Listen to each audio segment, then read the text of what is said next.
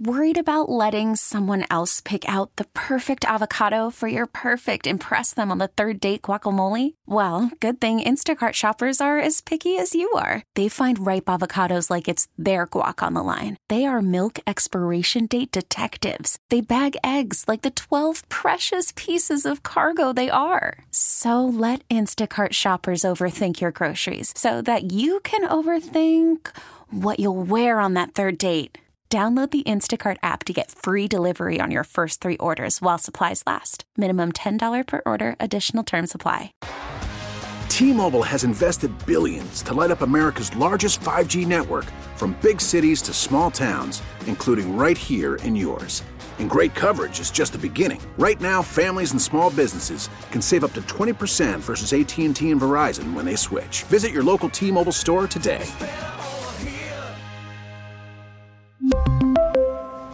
Plan savings with 3 lines of T-Mobile Essentials versus comparable available plans. Plan features and taxes and fees may vary. The top stories from the KCBS Radio Newsroom. This is the All Local. I'm Patty Rising in the San Francisco studios, along with Jeff Bell in his home studio in Marin. Patty, health officials are confirming the first death due to COVID-19 in Napa County. Health officials say that the adult who was being treated in a hospital passed away today. Officials are not releasing any additional information about the patient, citing confidentiality laws. Statewide, health officials report that 6,900 people have now tested positive for the coronavirus. Here in the Bay Area, Santa Clara County has been hardest hit, more than 800 cases and 28 fatalities there.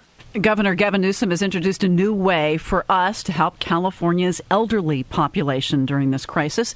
KCBS's Megan Goldsby has that. It is incumbent upon us to check in on the greatest generation. Governor Newsom has asked us to each call 5 people who fall into that age group. To check in not just for wellness checks related to food and medicine, but the deep anxiety people are feeling, being isolated at home, and the loneliness people are feeling at home, not connected to the outside world, anxious about their life and their loved one's life. Now he's activated a statewide hotline to make it easier for Californians of all ages to connect with resources to help our elderly and really anyone that might need it right now. We've partnered with our 211 system.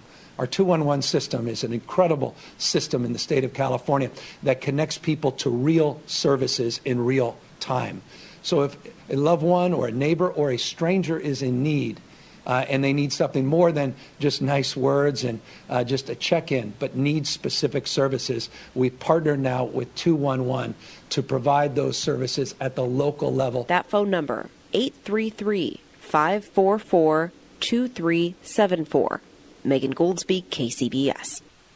Health officials in 6 Bay Area counties have extended shelter-in-place orders. The orders were set to expire on April 7th, but now run through May 3rd.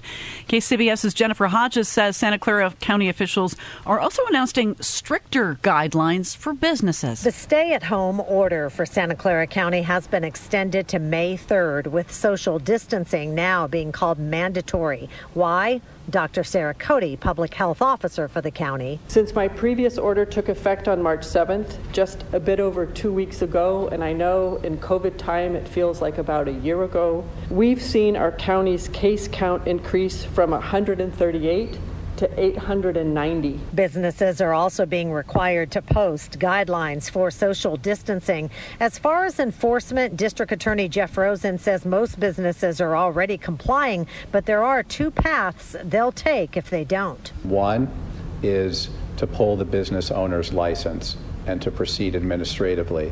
That can be done very quickly and very efficiently. The second is to charge that business owner with a misdemeanor for violating the public health order. All construction now being prohibited as well, except for a few exceptions. In Santa Clara County, Jennifer Hodges, KCBS. Well, San Francisco was among the Bay Area counties extending their shelter-in-place orders through early May. As a matter of fact, San Francisco was the first city in the U.S. to issue such an order due to the coronavirus.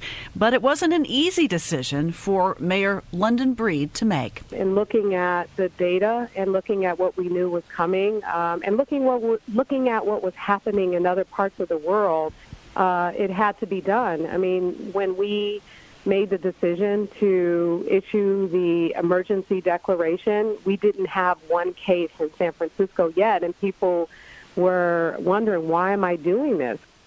Breed tells KCBS the new order from the county health departments has more strict language regarding 6 feet social distancing barriers and closes many parks and common public gathering areas. You can hear the entire interview with Mayor Breed this evening, coming up at 6:30. It now appears schools statewide will remain closed for the school year. San Francisco Chronicle reporting school superintendent Tony Thurman has sent a letter to county officials saying due to safety concerns over social distancing, it appears unlikely schools will reopen anytime soon.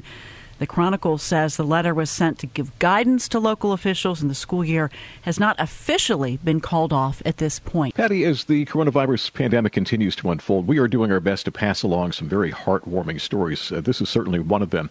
Despite having to lay off several employees, a Novato restaurant is donating hundreds of hot meals each week to seniors in that community.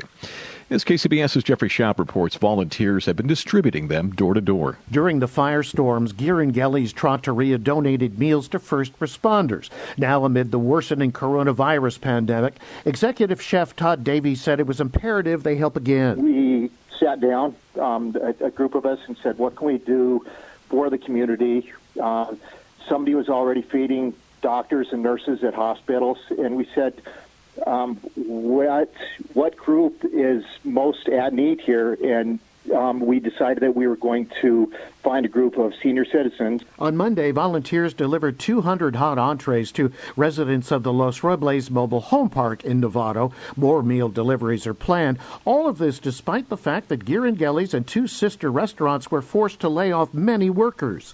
We just feel it's important to, even though we've been hit hard, it's very important to give back. In the North Bay, Jeffrey Schaub, KCBS. Working in a grocery store would not typically be considered hazardous.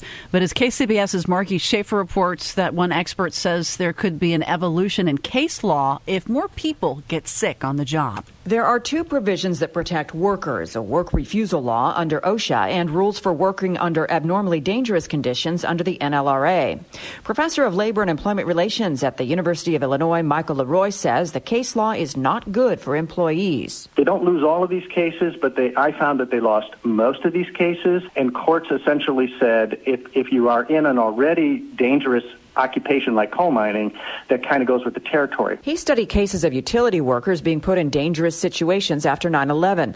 Leroy says there could be an evolution of case law as being a grocery worker is now considered dangerous. But another way courts could look at this is to say everybody in our society is significantly exposed to this dangerous risk. The many workers who have been furloughed without 60-day notice are probably out of luck because of the unforeseen business circumstance exception. Workers are eligible for unemployment, and those who get ill on the job will have worker compensation claims. Margie Schaefer, KCBS. Subscribe to the All Local wherever you get your podcasts and stream us on your smart speaker 24/7 by saying, play KCBS Radio.